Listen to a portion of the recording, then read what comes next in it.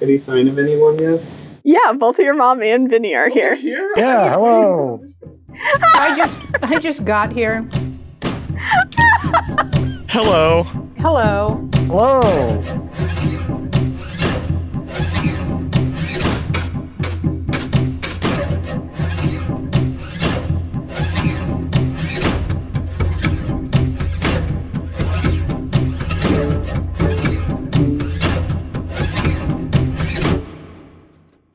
Hello and welcome to Good-Looking People in Small Clever Rooms that utilize every centimeter of available space with mind-boggling efficiency, and what a day for tennis. What a day for family fun of all kinds. I'm Andrew and I'm here with Brianna. Hello. And as always, we're joined by my mom, Norma.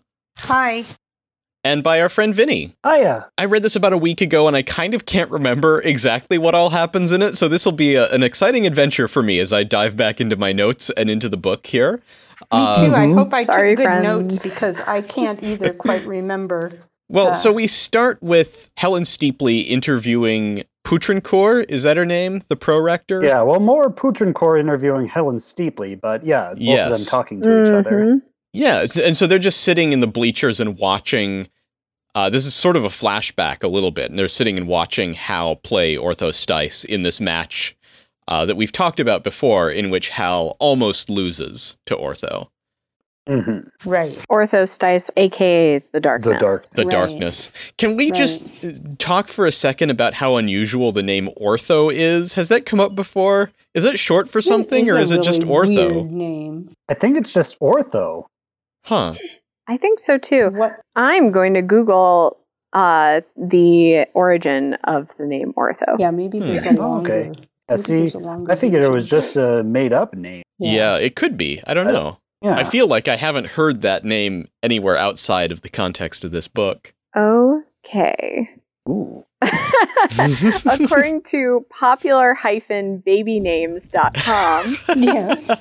the name Ortho, between 2000 and 2018, there were one birth of Ortho in the countries below, which represents an average of 0 birth of children bearing the first name Ortho per year on average throughout this period. Wow. Does it say On what the country? last available year, let's see, German. The Oh. country where the first name Ortho is the most common is Germany. It's the most common because it's the only? Currently. Okay, origin and meaning of the name Ortho. The origin is English. It is okay. It says noun, ortho, countable, chemistry, an isomer of a benzene derivative having 2 substituents adjacent on the ring. Countable, astronomy, a certain type of flat eyepiece. Countable, photography, dated, and orthochromatic plate.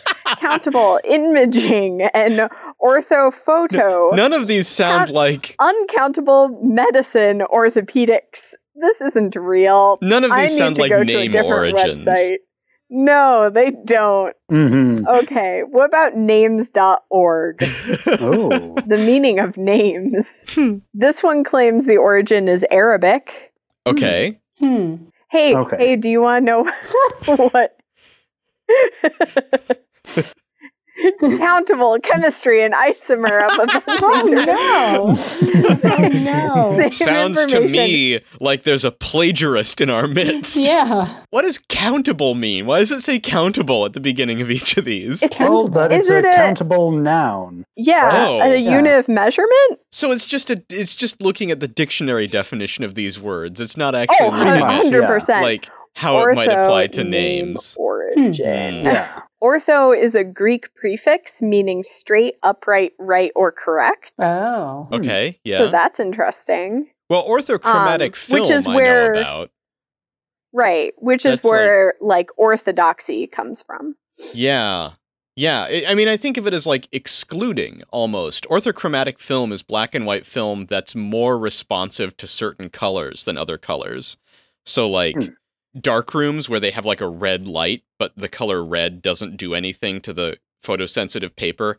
That's because the paper is orthochromatic and it's not sensitive to the color red. Last but not least, Ancestry.com tells me that Ortho is a surname. Huh.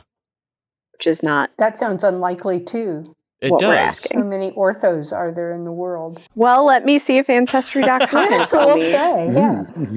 There are 240 historical documents that hold the name Ortho. 124 birth, marriage, and deaths. 3 military records. 7 immigration records. 55 member trees. If you're a member of Ancestry.com with the surname Ortho, email us at smallcleverpod@gmail.com. Speaking of families, so Poutrincourt, when she's talking to he or she, Thierry when Thierry, she's talking to Helen Steepley, I like that she mentions, like, she's just trying to be pleasant, right? She's making small talk, and she mentions that her family is also big. Yeah, my family's loved ones are also large of size. It is difficult to be large. I thought that was sweet. She also says that they've been told to be unfriendly to Helen. There's another turn of phrase she uses in that paragraph that I really like, where she's talking about Troeltsch, and she says, "He is a strange and unhappy." A strange and unhappy, yeah. This is, I mean, it's a kind of an odd scene. They're like trying to ignore Troeltsch. He's doing his play-by-play commentary thing and pretending to be two different commentators talking to each other throughout this scene. Right, which is his usual. That's what he's always doing, right? That's standard for him. So I was trying to remember this. I feel like in one of the first readings, like, he used to have a microphone that he talked into, but somebody stole it, and now he just talks into his fist as if it were a microphone. That sounds right. I kind of remember that, too. Yeah. Maybe the ghost stole his microphone. Ooh. Well, the ghost does like stealing things. Well, the ghost likes moving things around. Yeah. The ghost / poltergeist. Yes. Right. I can't remember this conversation very well, except they talk for a long time. Which is kind of funny because DeLint started out being like the handler of Helen. Right. But then he got distracted or tired of it, right? And he's looking at he's watching the play more. Yeah, he's doing his statistics thing, I think. Yeah, and eventually DeLint went down to talk to Ortho. Like during the break. So that's when Poutrincourt came. And sat down because somebody is apparently supposed to be with her at all times. Is that what we're assuming? I think that they've been told not to leave her alone. I think so. I would believe that. There's also the thing where so they're speaking French. Yes. Yeah, that's what I was going to say. Helen are speaking French, like so that DeLint won't understand them. Right. But then Steepley begins to suspect that maybe DeLint actually can and just pretends not to speak French. Helen also wonders about Poutrincourt's accent. She says that it's not quite like Marat's. Was a Canadian. Right. Yes, she is. Okay. But then she points out that Marat's accent is different than Poutrincourt's. And so then you wonder, so who is Thierry Poutrincourt? Who is she really? Yeah, there's some mysteries about her here. Because there's also some mention of, like, she uses some phrases that are more Parisian French than Quebecois French. Right. Well, I took it to be that she started to purposefully use more Parisian French phrases and everything in order to see if Steepley would catch on to it. And Steepley didn't really, which is then what kind of leads Poutrincourt to realize that Steepley's not who they say they are. Right. Yeah. It's like they're both kind of poking around at the other's identity in a way, but sharing quite a bit. Yeah. There's also the EndNote 273, which I made a note of. The French word for stars, apparently. French translates to stars. Shooting stars, falling stars, which made me say Hal with a sad face. Yeah. He's out there losing his match. He's been the star and he's out there falling. I think that's really dramatic, though, because it's not like this exhibition match is going to really mean anything. It's like a practice match, isn't it? Yeah, it is. But I mean, later on, we kind of do get the feeling that this does mean, well, that it might mean more than just being a practice match. Right, like Hal wants to know what it meant, I think. Yeah, like why Hal are they wants being to told know. to play? Right. Normally, Why are this is unusual that this would happen so close to a tournament. Right. Mm-hmm. Oh, here's the other note that I had in big letters that I just noticed. So what else do we know about Poutrincourt? Do we know more about Thierry Poutrincourt? She's kind of mysterious. So what does she teach? This is kind of the first... She's a pro-rector. Okay. Yeah, she's a pro-rector, but this is really the first long period of time that we've spent with her. Right. Mm-hmm. And interesting that she would be one of the people that would be sent to kind of watch Steeply. Mm-hmm. Mm-hmm. That seems significant that CT must have assigned her and DeLint to the Helen Steeply issue, kind of. The Helen Steeply detail. Mm-hmm. I also like Helen Steeply keeps trying to get information about whether she's going to be able to interview Hal, right? Mm-hmm. And at one point it says that CT, when she talked to CT about it, the CT's monologue to Steeply had done to Steeply's brain kind of what a flashbulb does to your eyes.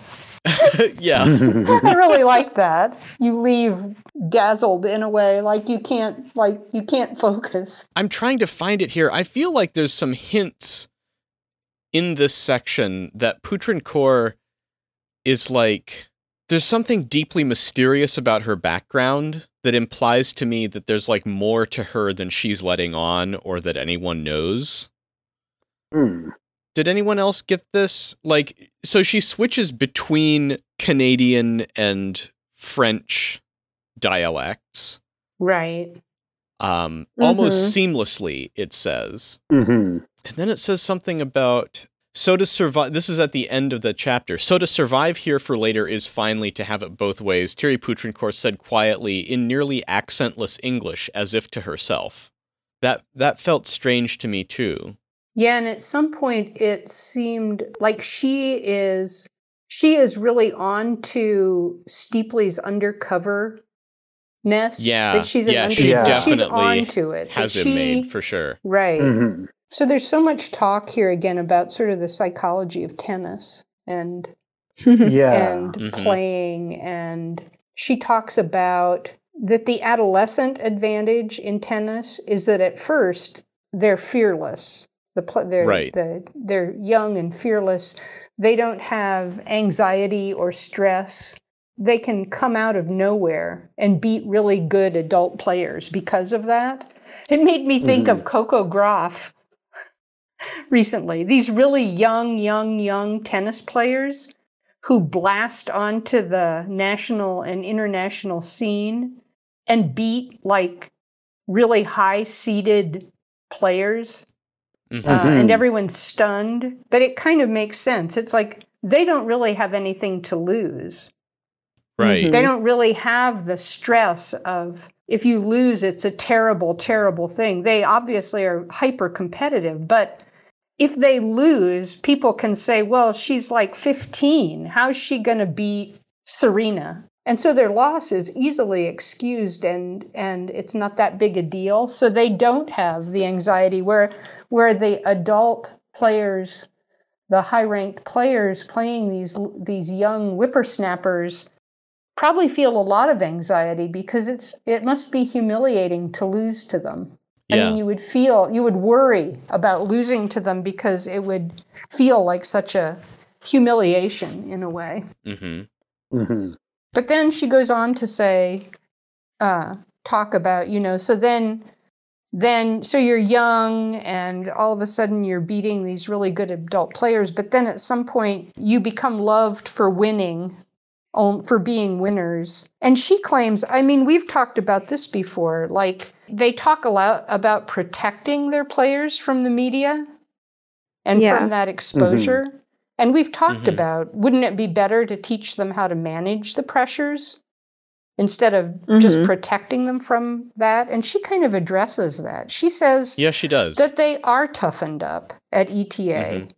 so that they'll be able to stand up to the pressure. And the other interesting thing I thought was they briefly mention Mario in this section. It says the apparition with the lens and metal pole was gone overhead. Yeah. And it just think again how much he is overlooked. Like Helen is not trying to talk to Mario. Right. Helen Steepley is not shown any interest in talking to Mario. Yeah, that is surprising. Assuming, I suppose, that they see him as too disabled to have any knowledge that input. Could be useful. Or, but I guess. But it's kind of weird because of all of the kids, if she's really trying to get more information about the entertainment and James O's film work, Mario would be the one to talk to.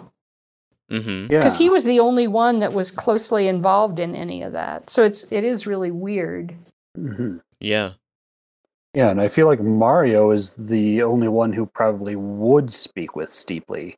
Like, even if they didn't put a moratorium on talking to Hal, I'm not sure if Hal would voluntarily speak with Steepley, but Mario definitely would.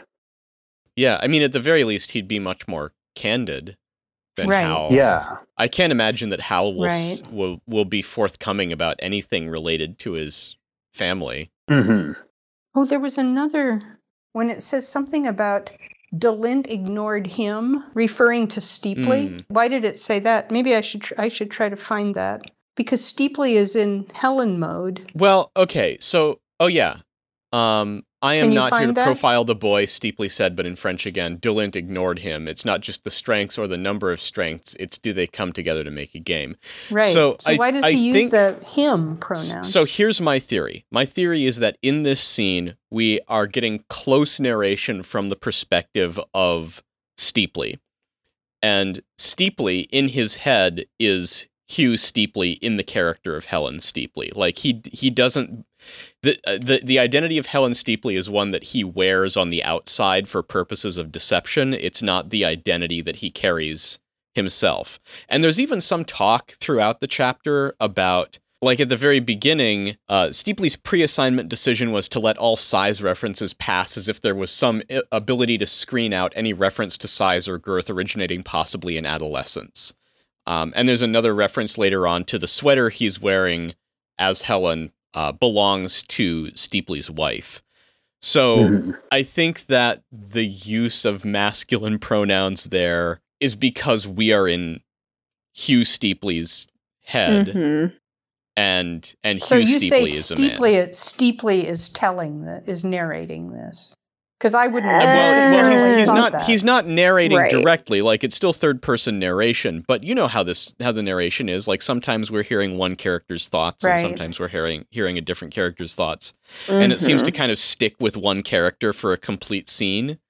So it feels like we are with Steepley in this scene. At least that's my explanation of that. I do think that's a little odd. Yeah. Because all other references are assuming that she is female, that she is a female reporter. Right. So, another I have all these, I feel like my comments don't tie together very well because I can't remember the flow of the pages that we read. But it also points out, I think, that Helen had also had lunch in the dining hall. So she's been around for a while. I think it references lunch in the dining hall, and the scene that we had seen earlier was definitely dinner. It was dinner, yeah. And well, it references like that Helen was able to see students, or like students were able to talk to Helen, but Helen wasn't able to talk to the students, or something like that. Something weird about lunchtime. Yeah.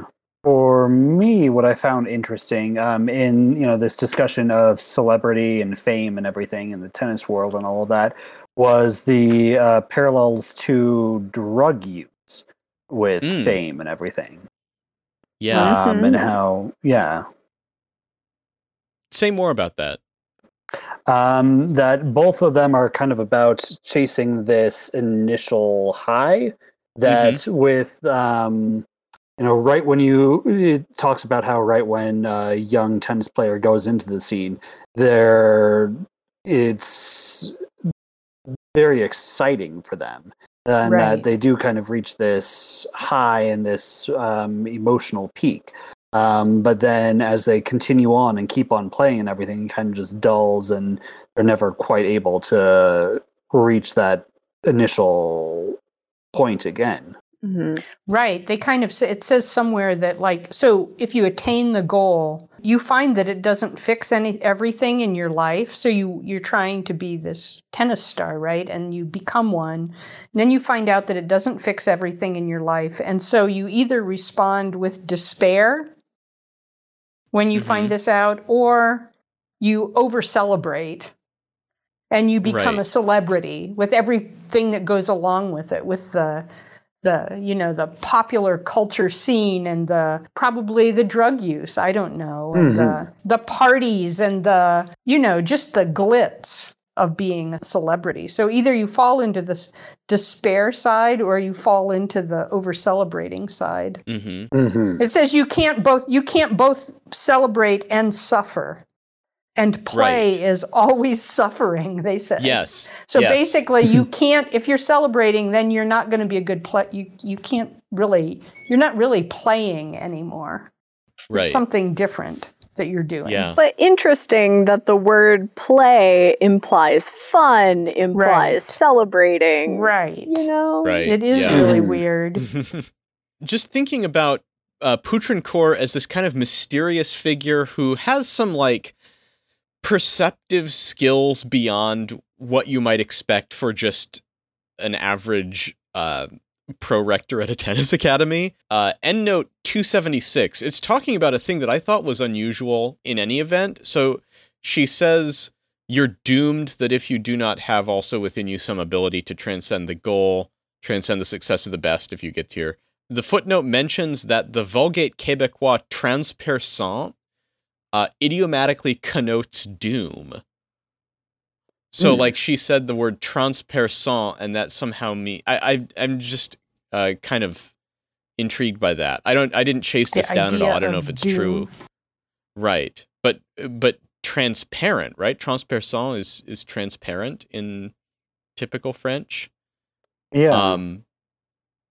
Anyway, so the endnote says, using the Vulgate Québécois transperçant, whose idiomatic connotation of doom Poutrincourt shouldn't have had any reason to think the Parisian-speaking Steeply would know, which is the slip that indicates that Poutrincourt's figured out that Steeply is neither a civilian soft profiler nor even a female, which Poutrincourt's probably known ever since Steeply lit his Flauderflume with the elbow of his lighter arm out instead of in.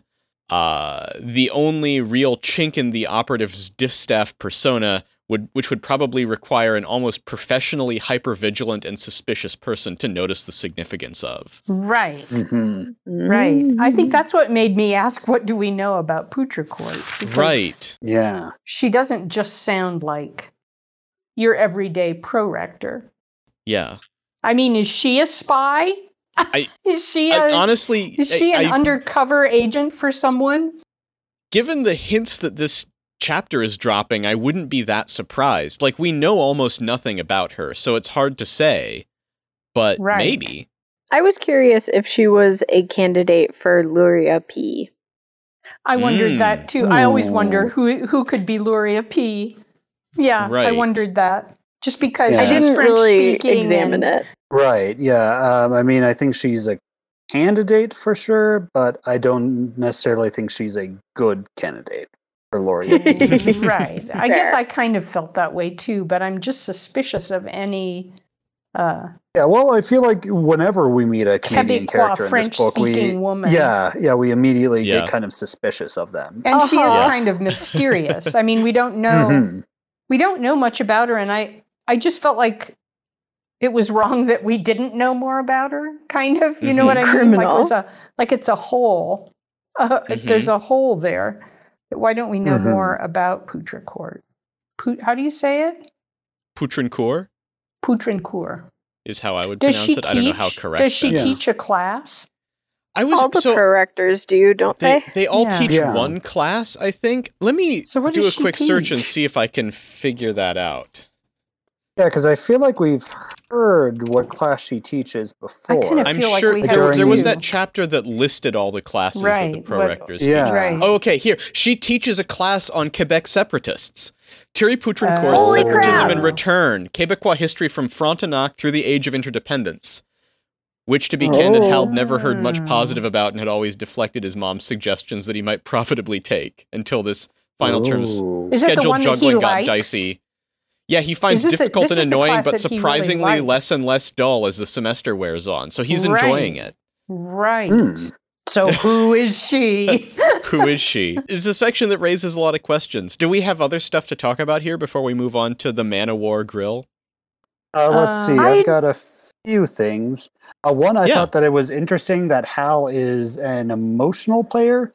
Or that they describe him as that. Yeah, what we know of Hal, I mean, it makes sense in a way, but I feel like Hal's a kind of emotional person who spends so much time trying to make people think he's not emotional, I guess. Oh, yeah. Well, so this is the thing. So DeLint says this. Hal looks just as perfectly dead out there, but he's more vulnerable in terms of, like, emotionally. But we can get into this more when we get to this, but later on in this section, we get back to Hal, and there's a moment in the narration that says Hal himself hasn't had a bona fide intensity of an interior life type emotion since he was tiny. So at least I think that's from Hal's perspective, like he doesn't think of himself as a particularly emotional person. Yeah. The other thing, somewhere here at the end of this first chunk of the chapter, I guess it's Poutrincourt talking about that whole idea of you attain your goal and then you find out that it's not enough, basically. And says something like the players, the young players, right, must walk between needing the success and mocking the success. Yeah. Or was that Stitz? Stitz says that maybe, that they have to walk between, that's his goal, is to help them walk between that, needing the success and mocking the success. I think this is on page 681 maybe. And that it says that he feels that James O was a student of types of sight. He talks about James O. Not so much how one sees a thing, but this relationship between oneself and what one sees.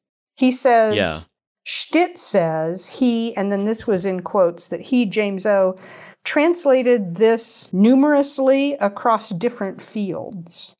This relationship between oneself and what one sees. So the physics the nuclear, and optics. Physics and optics and film and tennis, presumably. Probably, yeah. I thought that was probably important. I don't fully understand it, but yeah.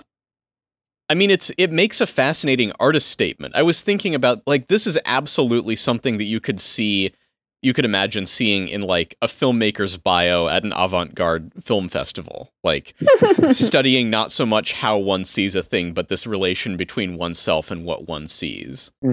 Could be, like, a Nathaniel Dorsky artist statement or something like that. It's like James O's early experience with the thing in his bedroom when he was a kid that inspired his whole annular fusion work later. Doorknob rolling on the floor. Right. So there's a doorknob rolling on the floor, which is a doorknob rolling on the floor. And there's the kid who's in the bedroom looking at it. But the important thing is what happens between... It's that space between the rolling doorknob and the kid sitting on the bed where the important stuff happens. It's not in either the kid or the doorknob. Right. I would also like to say, on a different note entirely, and because I've been heavily influenced by Brianna's ghosts, is that during the tennis match, Hal's ball, a freak gust comes out of nowhere and blew the ball out. And Stice looked more surprised than Hal did, and I wondered if it was a ghost that pushed his ball out of bounds. I wondered about that too, because they also, they don't say specifically. I tried to read this more closely, and I didn't highlight it, so I can't find it now in my I can find ebook, it. But they say it's as if a gust came out of nowhere. Oh, right. Mm-hmm. An abrupt tight curve out of bounds as if some freak gust came out of nowhere. So they're not and blew actually it out. saying that a freak gust came out of nowhere and blew it out, just that the ball changed direction suddenly. Right. Yeah. The punter's brother's face registered nothing as he stood at the ad corner adjusting something on the strings. That's really weird. It said, Hal passed Stice off the backhand down the line, and the ball looked sure to land fair. And then at the last possible second, it veered out. An abrupt, tight curve out of bounds. Mm-hmm. Yeah, ghost. I bet it's the ghost. It's the ghost. Probably the ghost. For sure. Absolutely. I just wanted to give that nod to Brianna's ghosts. Well, while we're talking about the ghost, at the very end of this chapter, I wrote "Time Ghost?" ? Time Ghost. Say more. Ghost. What does that mean? So I know we're pretty much believing that the ghost is actually a poltergeist now, but what if it's actually a ghost that's existing through time? So this ghost that's basically echoing itself throughout time. A time ghost. Explain more. What suggests that to you? I think it was mostly the talk going back to James O. Right. And I'm not exactly sure what specifically did. This is one of my notes that I wrote that I'm not exactly sure why I wrote it. Right. But that it could be James O who's the ghost, and he's just kind of, rather than being a sentient ghost, is actually kind of a ghost that's just kind of repeating himself, repeating these events that have happened throughout time. Ooh, I like that a lot. Yeah. Ooh. I'm just gonna keep thinking about that because that makes me very, very happy. I can't let it go uncommented upon that DeLint is a jerk. Oh, yeah. Through this entire conversation, and how condescending he is to Steeply, and let me explain to you, babe. Right. And hideous. Honey. Yeah. Awful. Although, let's tell you about tennis. The alternate theory of that is that he too knows that she's there under false pretenses. I don't think he's that and smart. And that he's giving her a hard time, like he's being sarcastic almost. I think he doesn't have nearly that much awareness of the people around him. Yeah, I really don't think he's that smart. If Poutrincourt knows what's going on, perhaps CT but knows what's going on and told them. I don't think so. What was going on and why they had to stay with that Helen. endnote, though, takes pains to say that, like, only the most paranoid, like, observant, careful person would even begin to suspect that this was the case. I guess that and that's cuts not out DeLint. Right, yeah, and that, it's been, like, subtly dropping in that, like, Poutrincourt's been dropping, like, subtle hints and been, like, testing Steeply the entire conversation and everything. Right. Whereas DeLint's just being a complete jerk. Obnoxious. Yeah. I'm ready to move on if we need to. Okay, yeah. The Man of War? Yeah, let's. The Man of War. So, this is the first time, this is a new character here. We meet Maddie Pemulus. This was another horrible, horrible chunk. Yes. Yeah. There's a really horrible. awful story here. And the whole thing explains why Michael Pemulus is so stuck on maintaining his scholarship to ETA because he doesn't want to go home.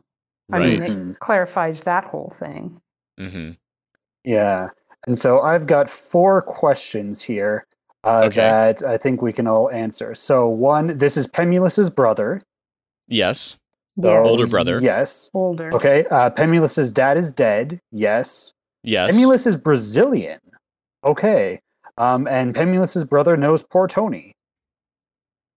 Pemulus is Brazilian? I thought Pemulus was Irish. That's what I was wondering too, but then it says, okay, well, here. They're talking about 2 Brazilians in bell bottoms who walk past the window, who come up a couple times. And, okay. Well, we know here on page 683, Maddie's dad come over on a boat from Louth in Leinster, 1989. So let's figure out where Louth is. Louth is a village on the eastern side of the Darling River in New South Wales. Oh, Australia. Oh. No. No, that can't be right. It's got to be named Maybe after there's two. one in Ireland. It might be. Yeah, that could be. Oh, okay. County Louth, Ireland. There we go. Yeah. Yeah, there we go. Okay. Because the dialect sounds very... Yep. Irish yeah. Okay. too. Yeah. County Louth is a county in the Republic of Ireland. It is in the province of Leinster and is part of the Mid-East region. It is named after the village Louth. All right. So that's 3 yeses and 1 no. Yes. Thank you. So and I would like to say that in some ways, this book is about child abuse and its ugliness. And some of it is really extreme, and everyone that reads it would say that it's extreme and horrible.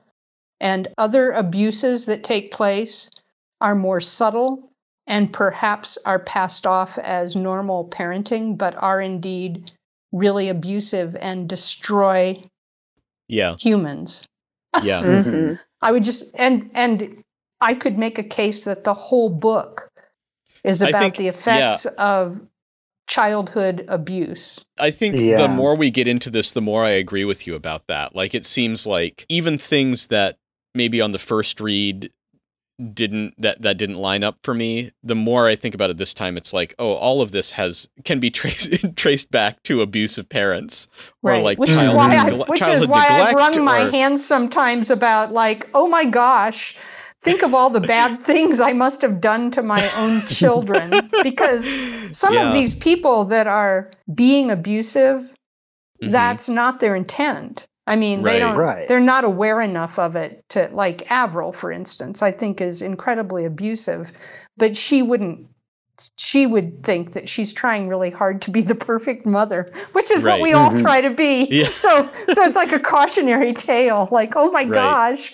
everybody in this book is either abusing their children, or they're abusing them because they were abused as children themselves, and it's this horrible cycle of abuse. And it made me wonder about David Foster Wallace and how he grew up this time. When I read this chunk, I don't know anything about his childhood other than that his mother was a grammarian and published grammar books. And he was a junior tennis player too, right? Yes, yeah, he was. Yeah. Was his mother Avril? I don't know. I feel I don't want to speculate. I think it doesn't matter ultimately. Although it gets down to that piece that your grandma always said, was that he couldn't write this stuff if he didn't experience it. Well, and one starts to wonder, and we argued about that. I said that wasn't the case, that you can write about anything. Yes. But there was some general acknowledgement that it's partly true, though. There's something... I think, based on the research that I did about the David Foster Wallace papers that are, I forget what university they're at, that he has at least some personal experience with a lot of these settings and maybe similar types of people to the characters that he's writing. I wouldn't begin to speculate about childhood abuse type things. Well, the child abuse is really troubling, and it's continuing theme through the book. And also makes such a strong case about how child abuse plays out in all different kinds of dysfunctional and destructive ways in a person's adult life then. And some of the abused people would be able to say that their life is in ruins as an effect of the child abuse that they experienced. And some of them would defend their parents to the end. So it differs from person to person. But poor Matty Pemulus, poor Michael Pemulus. I mean, it's almost as bad to experience the abuse secondhand by having to be present and see your assumedly a beloved older brother who you probably think is the best thing in the world be treated like that. Has got to be terrifying. Yeah. And like constant terror and constant trauma. Yeah. I don't really want to dwell on this No. story much, unless people have specific things to say. There are a couple really great... Yeah, ugh. There are a couple really great character descriptions in this section that made me smile a lot. They described Maddie as having a permanent smile that always seemed like he was trying not to, but just couldn't help it. I like that a lot. And also, so Maddie knows poor Tony and glimpses him walking past the window of this restaurant that he's in. Yeah. And it says, Krauss never so much walking as making an infinite series of grand entrances into pocket after pocket of space. I love really that so much. Yes. Reminded him of black and white era starlets descending curved stairs into some black tie function. Yeah. Mm-hmm. It did make me feel sorrier for Pemulus. Yeah. For sure. Michael. Yeah. Before I kind of was down on him as being, an opportunist and just kind of a low life kind of character, always looking out for number one and trying to get rich off of scams and not particularly admirable, but it really helps to explain who he is and why he is that way. Yeah. And why he's so desperate to do whatever it takes, presumably blackmail, to keep his place at ETA. He's willing to do anything to make sure that he can stay there. But why does Avril dislike him so much? There's still that, too. Well, bad people can dislike each other for any number of reasons. Right. Yeah. I don't know. I think that she's suspicious of him. Maybe she sees the abused child in him. She was an abused child. Maybe there's something. So then we're back with Hal. Yes. After the match, he's looking for Stitt, but Stitt isn't there. Stitt. And so he has to listen to DeLint's kind of breakdown of the match instead. Ugh. Right. And I felt corrected. I felt corrected by this because my first take on it was that Hal seemed kind of unconcerned about his potential loss, his almost loss in that match. Like I didn't think that he came across as being freaked out by it, but apparently he really is freaked out by it. And when he was trying to find Stitt and they told it, who did he ask about Stitt? Was that DeLint? DeLint, somebody said he's out. And so is he avoiding Hal? He's I wondered out. that. Sounds very vague. He's out. It's not like, well, he'll be back. He went out to dinner or he went nothing. It's just he's out, which sounds like he's avoiding Hal, which I thought Hal probably felt that way, which will make him even more worried, right? But so after that brief talk, you just never quite occurred out there, kid. Right. Which really freaked him out when... Yeah. He never quite... his choice of words chills Hal to the root. Right. And so then he goes and he kind of unwinds by watching some of his dad's experimental films. I thought that was really weird. I thought that whole thing... I spent a lot of time on this section looking back at the filmography and looking at which films he had chosen to watch. I wondered why he would watch these films as a way to help himself feel better. Right. Or is he wallowing in his bad feelings, in his depressed feelings? It's unclear. Quite tell. There's some about Wave Bye-Bye to the Bureaucrat. It gets into more. It kind of gives us a plot summary for that. Right. Yeah. It gives us a plot summary and it gives us a little bit of a glimpse as to why Hal would watch that one to kind of unwind and feel better. Can I tell you my frustrating rabbit hole that was very brief and very frustrating? Yes. Yes, please. So it mentions valuable coupon has been removed, which is maddening because it's all a monologue from some bespectacled little contemporary of Miles Penn and Heath Pearson. I couldn't figure out who these people were, Miles Penn and Heath Pearson. I did a Google search, and it didn't tell me much other than that there was a Miles Penn who went on Shark Tank a couple years ago. And there's a Heath Pearson who seems really cool. He's a postdoctoral fellow at the University of Michigan. He's an anthropologist and a community organizer and an editor for Abolition, a journal of insurgent politics. But both of these people seem far too young to be the people that are being referenced here. Yeah, I thought there was a Penn who was referenced before in the book.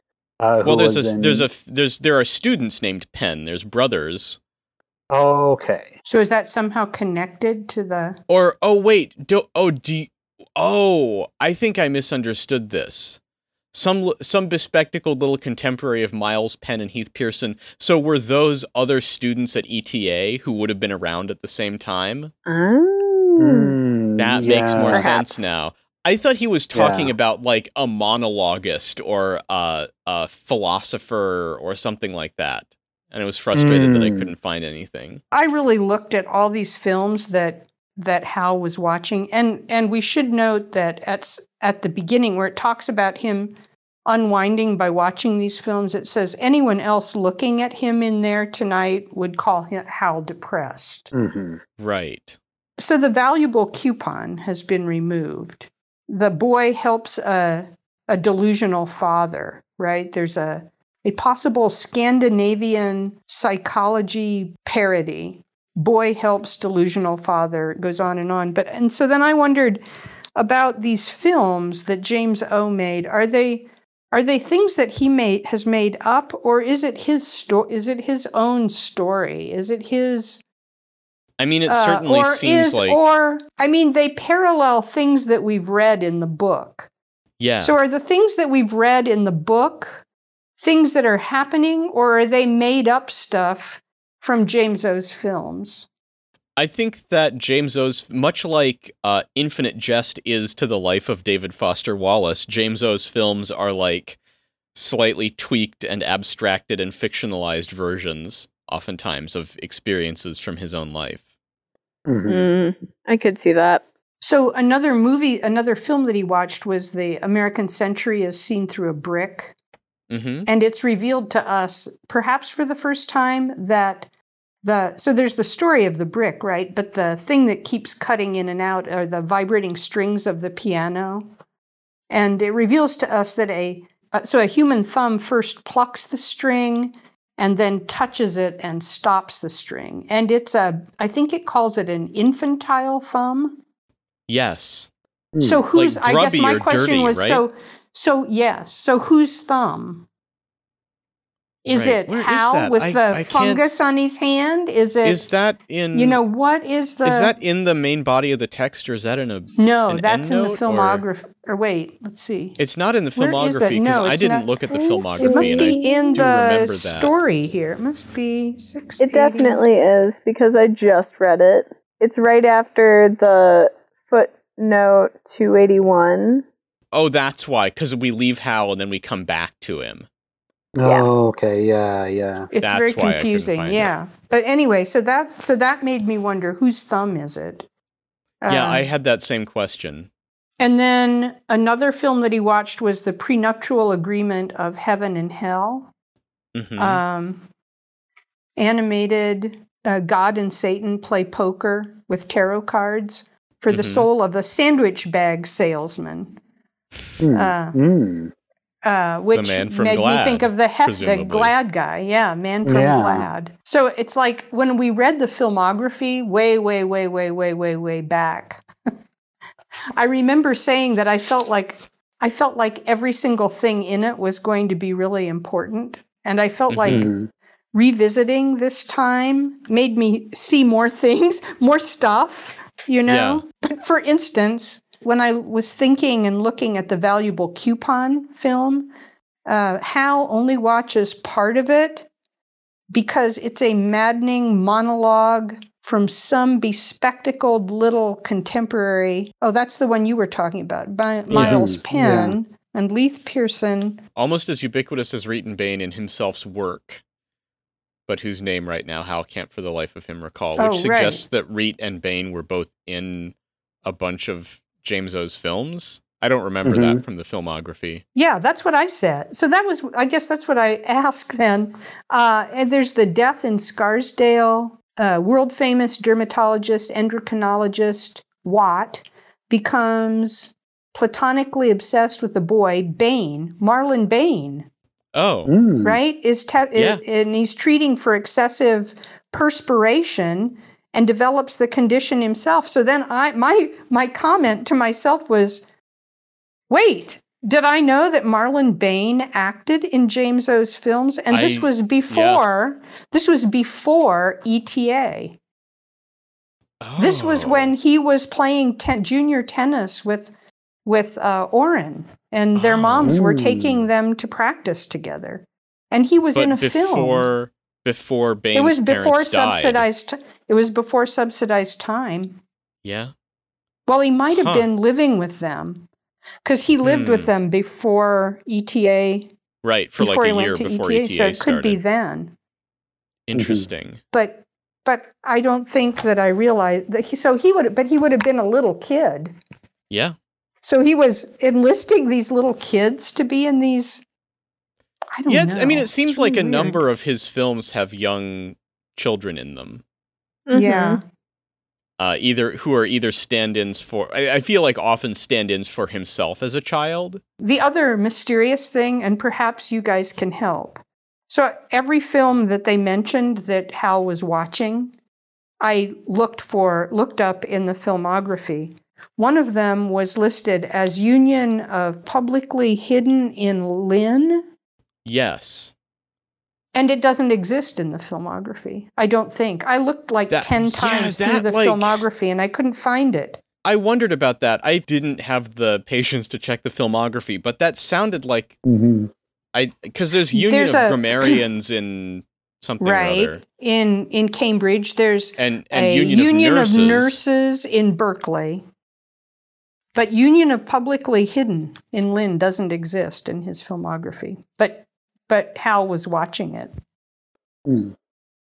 Well, let me tell you something mean? that's even more baffling. I just did a full text search for Union of Publicly Hidden, and it only shows up right here in this one mention. Weird. Oh, wow. I have no idea what to make of that. Is it like an unfinished, unreleased work? Right. I don't understand. Maybe. Well, what I'm wondering is if it's a interview instead of an actual movie. Like the Union of Publicly Hidden is interviewing him in Lynn, town? It could be. I mean, it sounds like the Union of Hideously and Improbably Deformed. Right, yeah. But it's really weird because it feels like everything was in his filmography. I mean, all kinds of obscure little, Although only finished films, only films that had been released in some way. Yeah. True. It also takes great pains to say that each of the cartridges is a carefully labeled black diskette. Right. Yes. Yeah. Which was nice because I could say, oh my gosh, he's not going to die right now. That's good. Right. Oh, yeah. right. He's not going to relief. accidentally watch something. One of the other weird things, or the things I wondered about and had questions about, is that one of the things that's driving Hal crazy is that he can't remember the name of a kid that was doing the monologues in that valuable coupon, which you talked about. Yeah. And when I looked, I determined that it was Philip Smothergill. Oh. Hmm. And so I wondered, do we know him? Do we know him? I have no idea. What do we know about him? I don't know who that is. So I don't he was think a we've kid. heard from him. Okay, Are so you he would have been... He would have been probably Oren's. Well, it was also before Subsidized Time. Yeah. I mean, I can search, but I'm pretty sure we haven't. Are you sure? I felt like I should know something about him. Well, I feel like his name popped up a little bit in the filmography, but I don't think we know anything else about him. You don't know about him from any other thing? Well, okay, so Joel says, or in one of Joel's sections, a good many of James O. Incandenza's films were silent. He was a self-acknowledged visual filmmaker. His damaged, grinning boy, Joel, never got to know because Oren had disliked him, often carried the case with the lenses, grinning like somebody squinting into bright light. That insufferable child actor, Smothergill, used to contort his face at the boy and he'd just laugh, which sent Smothergill into tantrums that Miriam Prickett would resolve in the bathroom somehow. Huh. So he was just a mean child actor. Mean to Mario. Yeah. He was also in the low temperature Civics, a parody. 4 sons vie for control of sandwich bag conglomerate after CEO father has ecstatic encounter with death and becomes catatonic. Catatonic. And then Hal watches wave bye-bye to the bureaucrat. He watches it twice. Yeah. And he says, or it says he thinks maybe he likes it because it's one of the most, what does he say? Hal secretly likes it too, the cartridge, and likes to project himself imaginately into the ex-bureaucrat's character onto the leisurely drive home towards ontological erasure. Is that it? Well, no, there's something about how it's like... Well, Hal says that it's Mario's favorite James O film, perhaps because of its unhip earnestness. Yes, that's right. And that Hal makes fun of Mario for this, but he secretly likes it too. Yes, and he likes to project himself into the man driving home toward ontological erasure. Yeah, that is it's interesting. About a guy. He projects himself onto that character, man, not onto the little kid. Right. And just as a reminder, in the film, the guy is always late to work, right? And he finally is told that if he's late again, he loses his job. And so he goes to all these extreme measures to make sure he gets up early enough to make the train into work. But then the power goes out during the night and he doesn't, and his alarm doesn't go off. And so he's in this huge hurry, and he runs into the train station and knocks over this little kid carrying packages and knocks all the packages out of his hands. And the kid asks him if he's Jesus, right? Are you Jesus? And the guy has to decide whether to help the kid and miss the train and lose his job, or whether to get on the train. And he decides to help the kid. Which I have to say, when I read it again, knowing what I know now about James O, having gotten this far through the book, I found it totally stunning that the man stopped to help the kid. And I suppose that's what Mario and Hal like about it. That's the unhip earnestness. Also, it says it's a clear internal conflict moment, one of himself's films, very few. Right. I hadn't thought about this until just now. So at the end, as he's walking away, the kid says, "Mister, are you Jesus?" And the ex-bureaucrat replies, "Don't I wish?" Right. Who wishes they were Jesus? Who wishes they were Jesus? Not I. I also felt, back to the Smothergill thing, the kid's name that he can't remember. This is really significant for Hal, and probably really upsetting, because Hal doesn't forget words, ever. True. Never. Yeah. And I realize that a name is a special category of words, but I would be willing to bet that he has never forgotten a name. Like maybe this is a symptom from his marijuana withdrawal. Right. Well, and I kept wondering, so they said, that anybody looking in and seeing Hal in there would say he looked depressed. And so then as I'm reading all this, I'm thinking, so is he really depressed? I guess he must be. Or is he really worried about the tennis match and what it meant? Or is he suffering from withdrawal from his drugs, or is it just like this perfect storm of all those things happening to him? Yeah, I don't know. I mean, I think it's probably a combination of those things, if I had to guess. So those were the films that he watched, but then he also plans to torture himself by watching Fun with Teeth. Yeah. No, thank you. Which is a horrible, if you're kind of afraid of your dentist, it would not be a film to watch.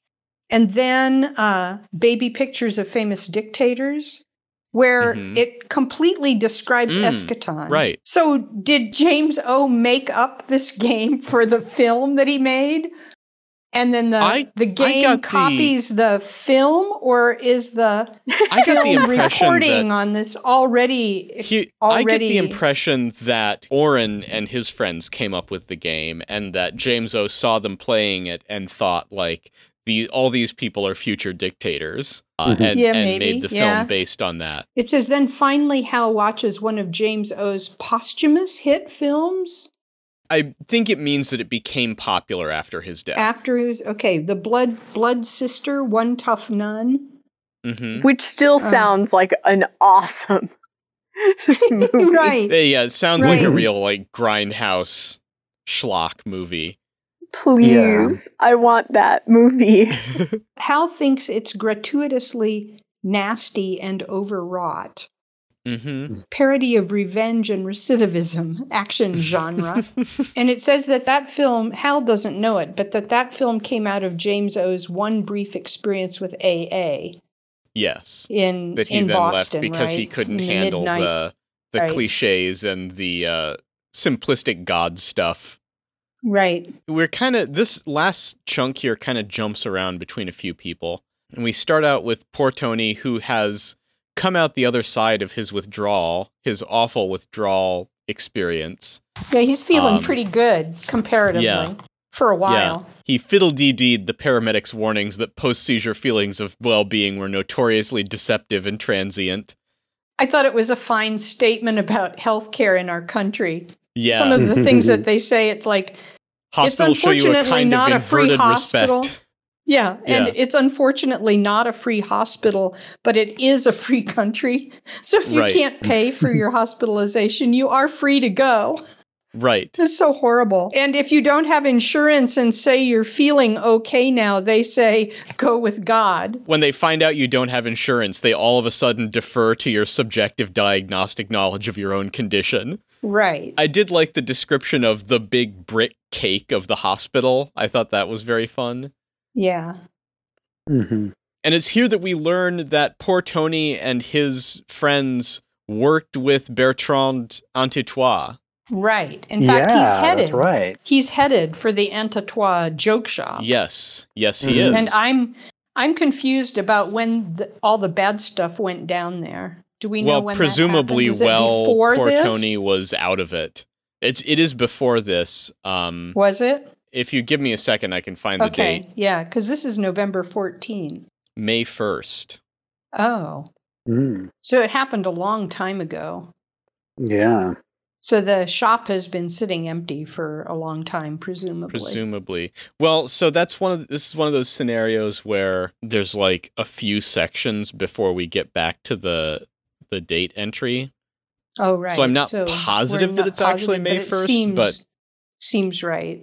That sounds right to me, yeah. I like the explanation of how he was connected to the Antitois. It said he had traded his help, right, with an operation at a Sheraton hotel. And it describes that whole operation. Oh, yeah. It made me laugh because it's like, is it the Thomas Crown affair? It is, where they all dress as thief thing. They all dress the same. And so I forget what it was that the actual operative did. After the crime goes down, was it a pie in somebody's face or something like that? It was something kind of stupid. Pies are never stupid. Pies are so it couldn't possibly be that. The Quebecois insurgent threw foul semi-liquid violet waste from a souvenir miniature waste displacement barrel in the face of the Canadian Minister of Inter-Onan Trade. Right. And how so were then they poor dressed? Tony et al. Were dressed, wear identical red leather coats and auburn wigs and spike heels. And go and hang around the lobby of Harvard Square's Sheraton Commander Hotel. So we just get kind of that little thing. He doesn't arrive anywhere in that section. He's just like kind of headed towards the Antitois brothers. Yeah, but we do kind of loop back around to the moment when he walks past the window. Right. Yeah. And then we're at Ennet House briefly, and there's a thing where Jeffrey Day hints at the fact that Lenz must be gone. It says Lenz was discharged. Lenz is out. I think he got dumped after the parking incident, no doubt, right? Yes. Yeah, and that Jeffrey Day is surprised that he misses him. Tiny Ewell has been moved into the room in his place. Yeah, although he would never admit to anyone that he misses him. Right. Yeah. So then we learn more about Kate Gompert, though. And a dive into depression again. Right. It talks specifically, there's more than one kind of so-called depression. Right. There's like anhedonia, melancholy, and then there's this other thing that's worse. And that ETA students take on James O's suicide, the younger students all assume that it was that. They call it anhedonia, that melancholy that led him to kill himself. the presumption that he'd achieved all his goals and found that the achievement didn't confer meaning or joy. Right. Say it's often tied to middle-aged crisis. Yeah, like you achieved all your goals, so now what? But they say very clearly this is not what killed him. Right. Yeah. They assume that he achieved all his goals and didn't find joy. Says they're young. They still haven't let go of that carrot stick approach of their hometown coaches. To embrace the ETA way. We older people know it's more invigorating to want than to have. Yeah. And Hal doesn't think that it was the melancholy that led to his dad's suicide, but he has no idea about why. Right. He killed himself. Yeah. Yeah, and here is where it says Hal right. doesn't feel like he has much of an interior emotional life. Right. That's where sad. that quote that you said, that he hasn't had a bona fide intensity of interior life type emotion since he was young. Mom thinks that she knows him inside and out, but she's really only hearing her own echo inside of him. Yeah. In fact, inside Hal, there's pretty much nothing at all he knows. Right. One thing he feels to the limit lately is that he's lonely. That's so sad. But it seems like a pretty accurate illustration of depression in my mind. Right. I thought so too. I thought that the description kind of gave me insights into feelings of depression. Yeah. It also, I thought, made some good points about being a teenager. Because there have been other parts that we've read about that Mario doesn't like it, that nobody can talk about serious stuff without making a joke out of it, right?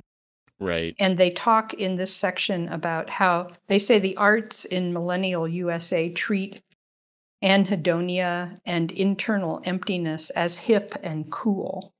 Like it's really cool to pretend that you don't feel stuff. And that glorification of world weariness, kind of.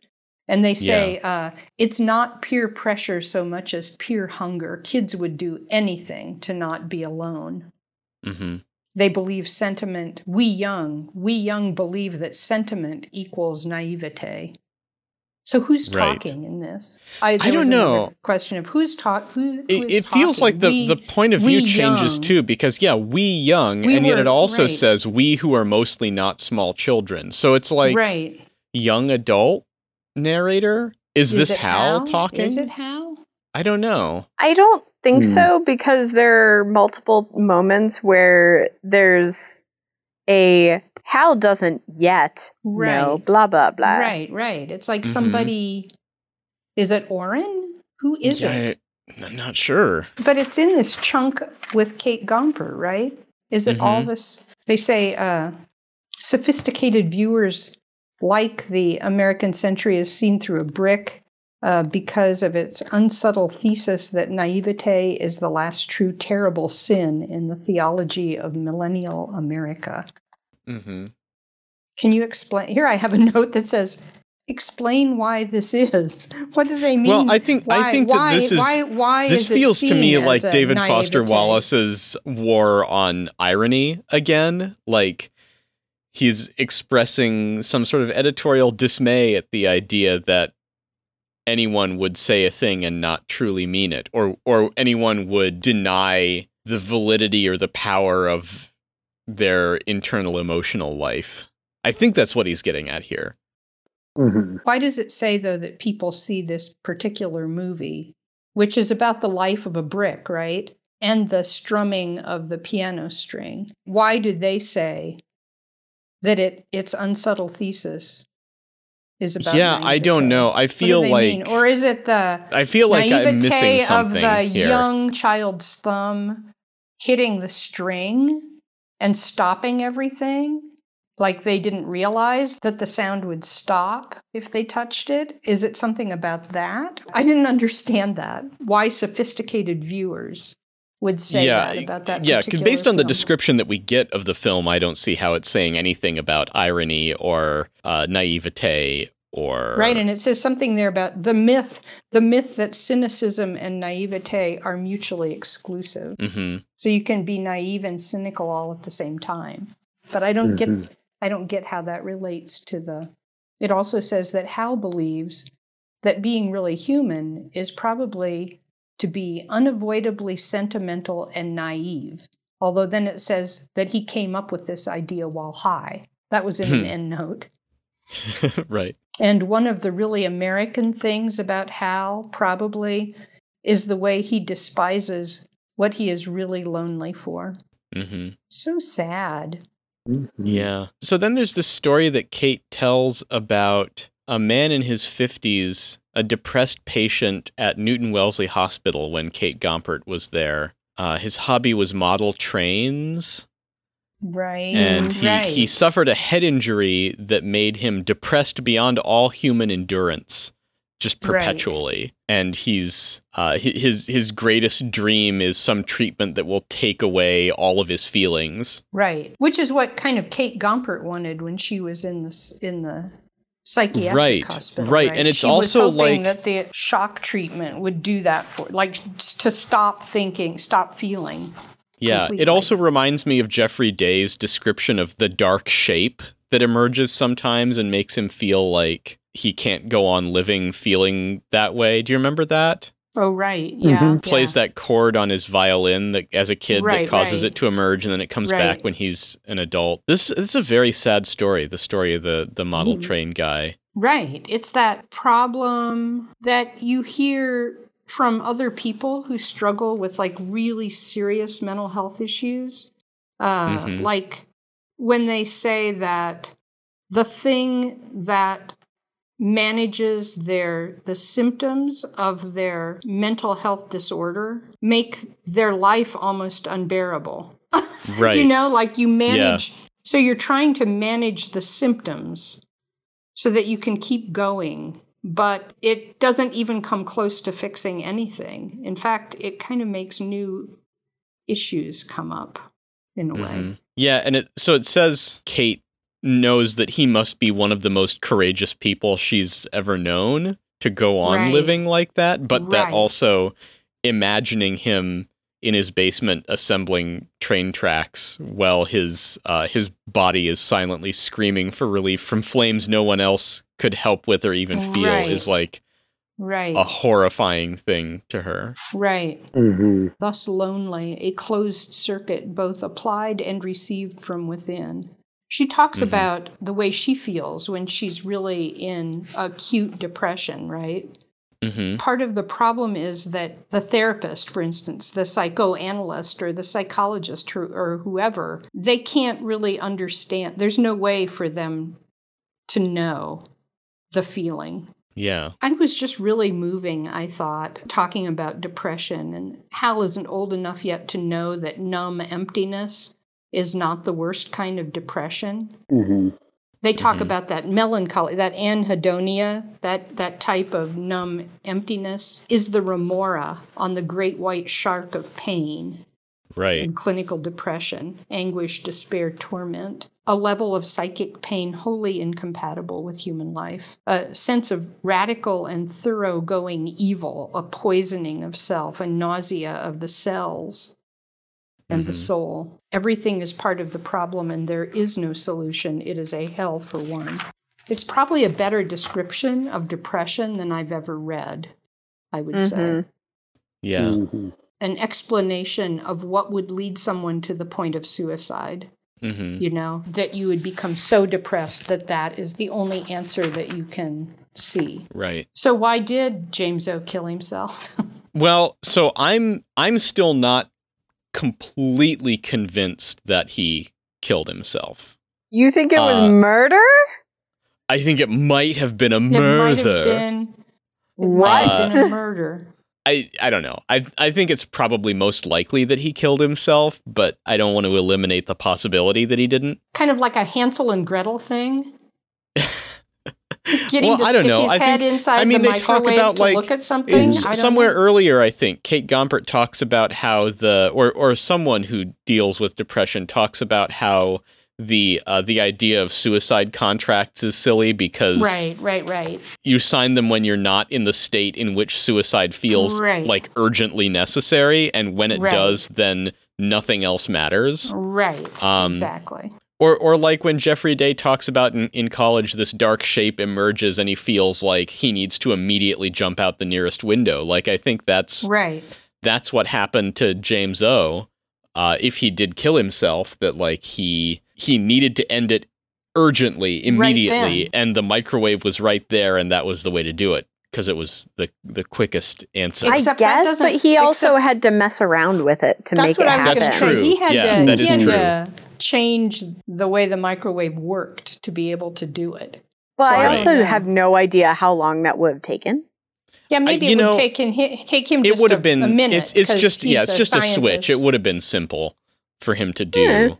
I'm not sure of that, but anyway, on that cheery note, that's the end of our end of our reading. Yeah. Depression and child abuse and poor Hal and Helen Steepley and now another suspicious character in Poutrecourt and what a mush and poor Tony with no health insurance. What a chunk of reading. And why would Hal watch those horrible films if he's feeling depressed?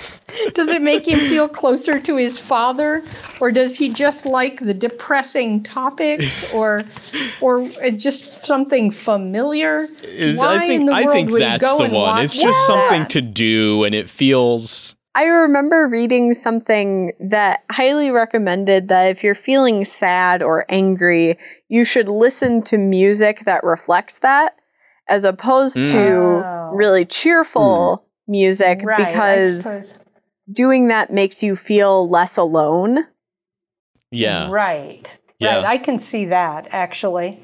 So like I feel like this cheerful or funny movie, it would feel... just make him more of an outsider. Yeah, maybe this is making him feel less lonely, but he's also ruminating on how he feels lonely, so I don't know what to do with that. And why does he feel like he hasn't had an actual true emotion since he was a little kid? Was it the fungus eating that did it? I ate something. Maybe. It could be that the fungus killed his internal...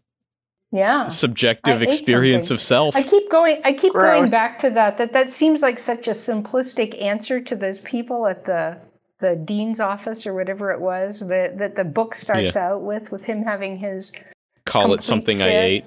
Yeah, that may turn out to be really true. I don't know. Yeah. If you'd like to get in touch with us for any reason, you can email us at smallcleverpod@gmail.com, and we're on Facebook, Instagram, and Twitter, all at smallcleverpod. Does anyone have anything they would like to plug? While you're on Instagram following Small Clever Pod, you can also follow me at CardboardVV, where I post my paintings. I've been really admiring the last round that you posted, Vinny. They're superb. Oh, thank you. My website is agingrich.com, and I'm on Instagram at CoffeeStopFix. I also have a website, which is BriannaKratz.com, and you can read something that I wrote many, many moons ago about those bubblegum poems. I have nothing. I don't have a website. I don't have a blog. I don't have anything. But I am here. That's good. That's good enough. I am here, and I'll be reading and holding cats, and yeah. Good. Yep. Next time, we'll be talking about pages 698 to 716. Our music is by David Nichols. You can check out his newsletter, The Land of Random, on Substack. Thanks for listening. I like to read, but I got into podcasting for the fame. Not to be mentioning the large money, the endorsings and appearings.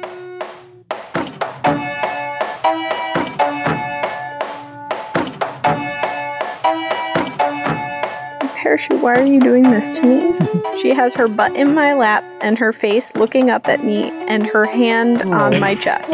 Just one hand. She needs to tell you something important. Yes. Yeah.